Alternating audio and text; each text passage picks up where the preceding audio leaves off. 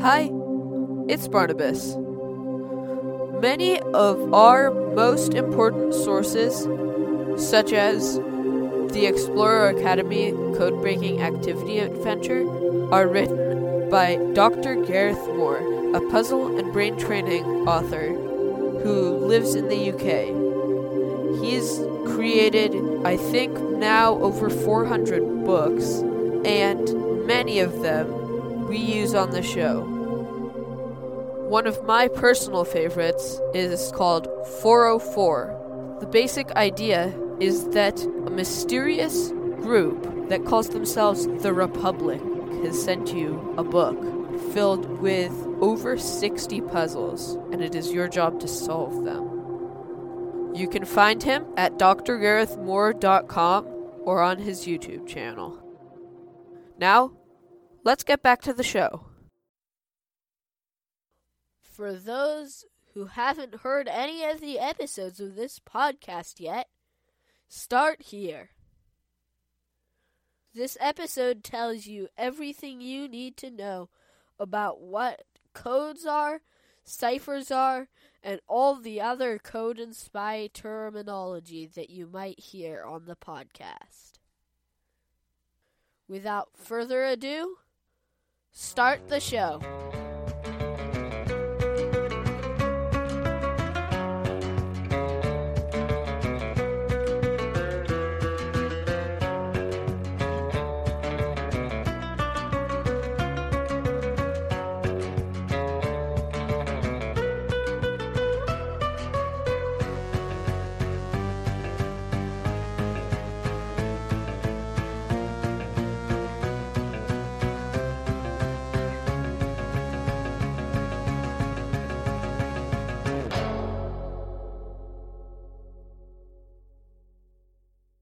Welcome to the Kids Code Podcast. My name is Barnabas, your host, and I have here Steve, my co-host, and a couple other of my friends, Fred Fine, who is a police officer, and Codemaster Cole, the leader of the Good Spy Ring. In this episode, we try to resolve some major code questions. What is the difference between a code and a cipher? What is a transposition cipher? What is a substitution cipher? And what does deciphered mean? Older listeners might be wondering what this episode is about. It actually is a bonus episode, but it's enough like a full episode that I just put it in as one. Let's start with what is probably the biggest question. What is the difference between a code and a cipher? Most people know that they are both ways of hiding messages, but are they even different at all? Well, the answer is yes, but depending on who you ask, the definitions will be different. I can't tell you what the actual definition is, but I can tell you what my sources think. According to the Dangerous Book for Boys by Con and Hal Golden, codes are impossible to break without a key or detailed knowledge of the people involved. It also says that ciphers, on the other hand, are scrambled messages, not a secret language. In a cipher, a plaintext message is concealed by replacing the letters according to a pattern. That basically means that a code is something that you need the key to understand, whereas a cipher has a pattern. Top Secret, a book by Paul B. Janesco, has a different definition. It says that a code is a system where every word or phrase in your message is replaced by another word, phrase, or series of symbols. On the other hand, a cipher is a system where every letter of your message is replaced by another letter or symbol. In other words, in a code, each word is changed, but in a cipher, each letter is changed. Next question. What is a substitution cipher? What is a transposition cipher? And what is the difference? Well, according to Top Secret, in a substitution cipher, you substitute one symbol for every letter in the plain text. Whereas, and I quote, in a transposition cipher, you transpose or rearrange the positions of the letters. Substitution and transposition cipher systems both have their advantages and disadvantages. Substitution ciphers are much easier to break. Did you know that out of a 35-letter message, there are enough combinations that if one person could check one combination per second, and if all the people in the world worked 24 hours a day to check it, it would take more than 1,000 times the lifetime of the universe to check all the possibilities. But transposition ciphers aren't as easy to use. You have to agree on a specific combination, which is less secure than having it not as clear. Or you don't say, and then it could take years for the person to understand it. It is important to know what both systems are and how each one operates for code breaking and other purposes. Third question. What do enciphering, encoding, and code making mean? They're usually thought to be the same thing and are about both codes and ciphers, the creation side. But actually, code making and encoding are about codes, and enciphering is about ciphers. It works similarly with decoding, deciphering, and code breaking. Here are a few other terms. Plain text, which is the message you want to keep secret. A code book, the place where you keep the key to your codes and ciphers. Code breakers and cryptanalysts mean the same thing and are people who break codes.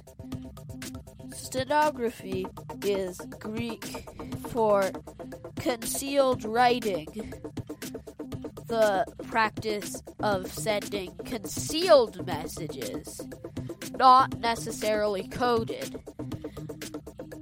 Cryptographer and cryptography mean a person who makes and breaks codes, and the practice of making and breaking codes, which come from a Greek word as well.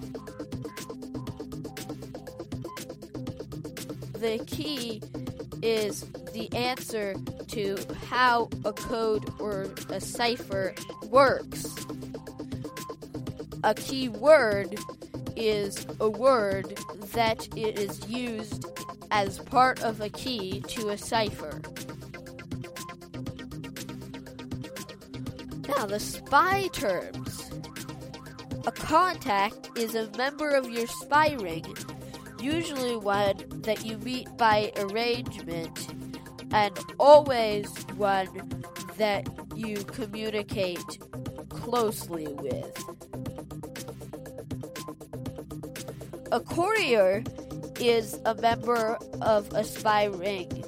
who carries and delivers secret messages, information, or instructions to other members. Interception is getting hold of a message or decoding a message that was left by an enemy. There are other forms of it too: intercepted and intercept. An HQ is a shortening of the headquarters, the place, often secret, that a spy ring operates mainly from. A spy ring itself is a group of spies who work together secretly. Almost every spy is in a spy ring. An agent is basically just a spy. An undercover agent is an agent who is on a mission and is often using a disguise.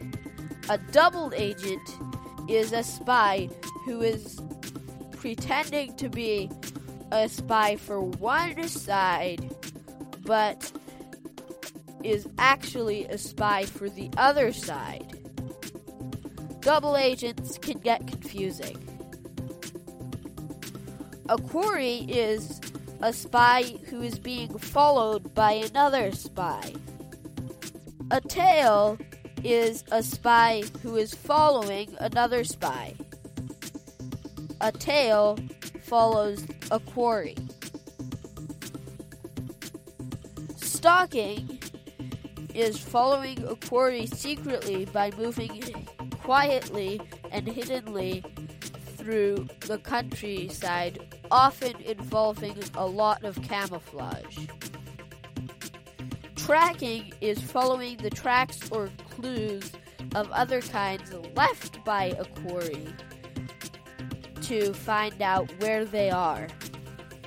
Shadowing is following and keeping watch on a quarry in a town while being hidden and not using camouflage. A spoof code is letters jumbled up to look like a real code to fool enemy spies. There are also spoof drops and other spoof things. If we make an episode about security, we will talk all about that. The head of a spy ring is called a master spy. He sends out the other spies on missions and tells them what to do. The other spies report to the master spy, like me. A deep cover agent is an agent who is working under permanent cover or permanently pretending to be someone else. Babysitter means bodyguard. A cobbler is a spy who creates false passports, visas, diplomas, and other documents. Cover has two meanings. It can be a secret identity, or it can be things you hide behind. A floater is a person who used occasionally or even unknowingly for an intelligence operation. Think of them as a part-time spy. A ghoul is a spy who looks for cover-up names, agents, often in cemeteries. An informant is a spy who provides intelligence to the team. A mole is an agent who penetrates enemy organizations. a little bit of a double agent. The name target is another name for a quarry. Basically just someone being spied on. A trigger is a spy who watches and alerts a team of spies when they see the quarry. Blowbacks are unexpected negative consequences of a spy mission. A burn notice is an official statement from an intelligence agency saying that an individual or group is an unreliable source. Chicken feed is information given by a double agent to the side that they're not really spying for, that is true but not important. Now that we've worked out some of the terms, it's time for the story.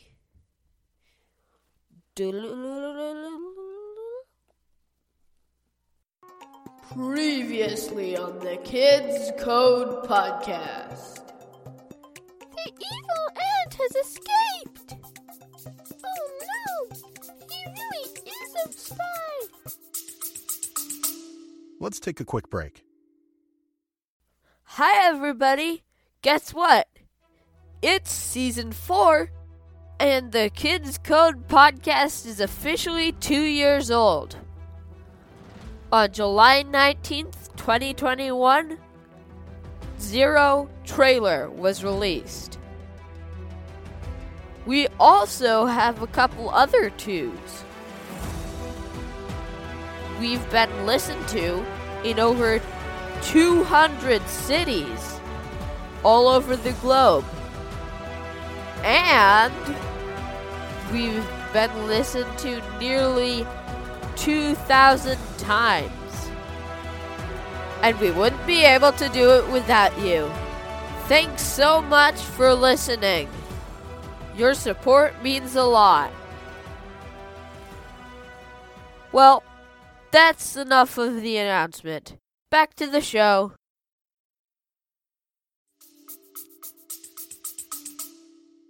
We'll have to go in through that little door over there. Well, it looks like they packed up and left. But look, there's still this piece of paper. To the land of barbed wire, I have gone. I'll to take all of your things like you're gone. I to the place where the shadows creep. And me for your secrets in the deep. We better go! Let's split up and go all 4 of those places. I'll take Fred and we'll go back to the prison. I'll go to the HQ. I'll go try to protect my gun. And I'll go to the convention of criminals with Dan. Codemaster Cole and Bob Bot had gone to the headquarters. When they first got inside, they didn't notice anything different until they went into the second room and found a peeled and half-eaten banana on the table and the lights on. Emily Ann has gotten here already. That's bad. She probably has some of our secrets, said Codemaster Cole. They went further and they started hearing a faint voice.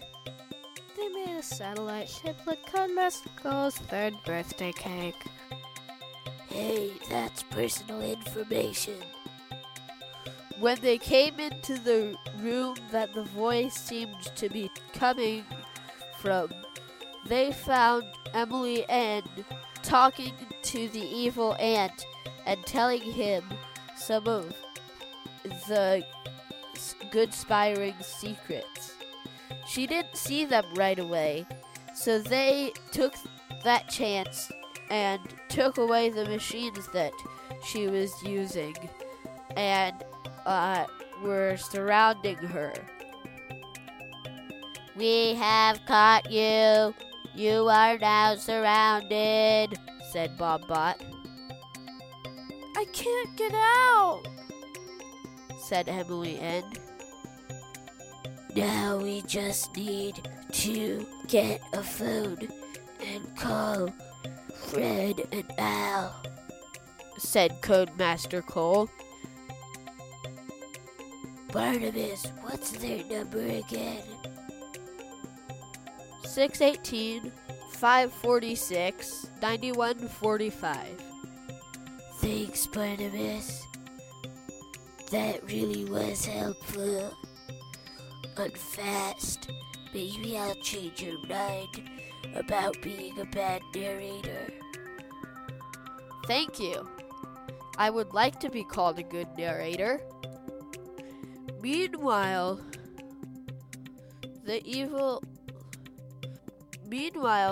Fred and Al found the evil ant negotiating with one of the prisoners at the prison. Now that wasn't as bad as I feared. I thought they would be doing terrible things. I heard you? Wait, you're back already? I thought it would take you longer. Uh-oh, he heard us. The evil ant ran off before they could catch him and was gone. Aw, man, I shouldn't have said anything. Whatever, I think we're getting a call. Steve hadn't found anything at all in his house. He'd looked everywhere, but there was no hint that anyone else had been there. So he just sat down on his couch and played video games. Well, I guess I'd better wait until someone gets here. And my gong's right here, so I'll probably be okay. The end.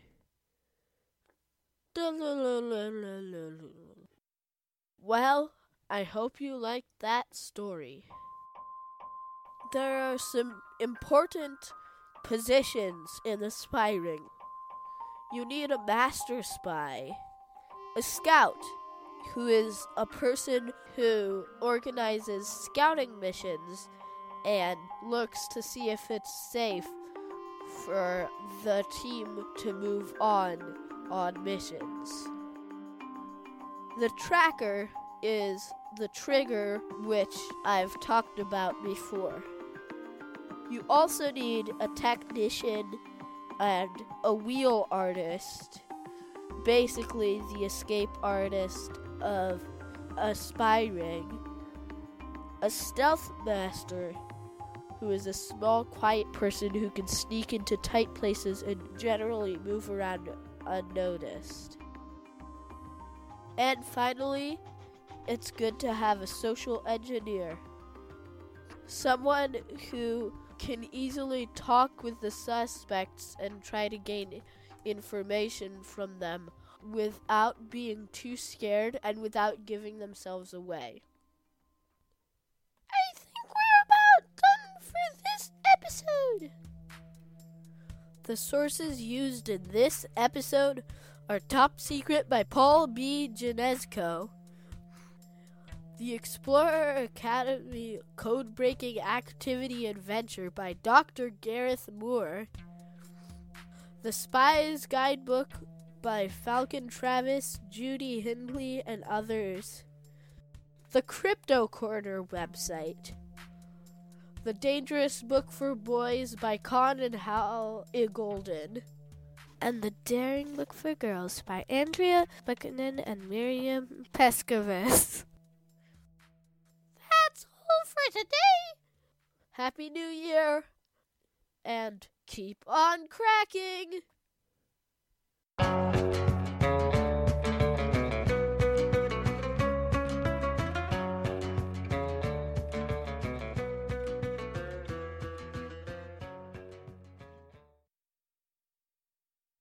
So, it's the post show. I guess I should make some funny joke or something, but I just don't feel like it. Oh well, maybe another time.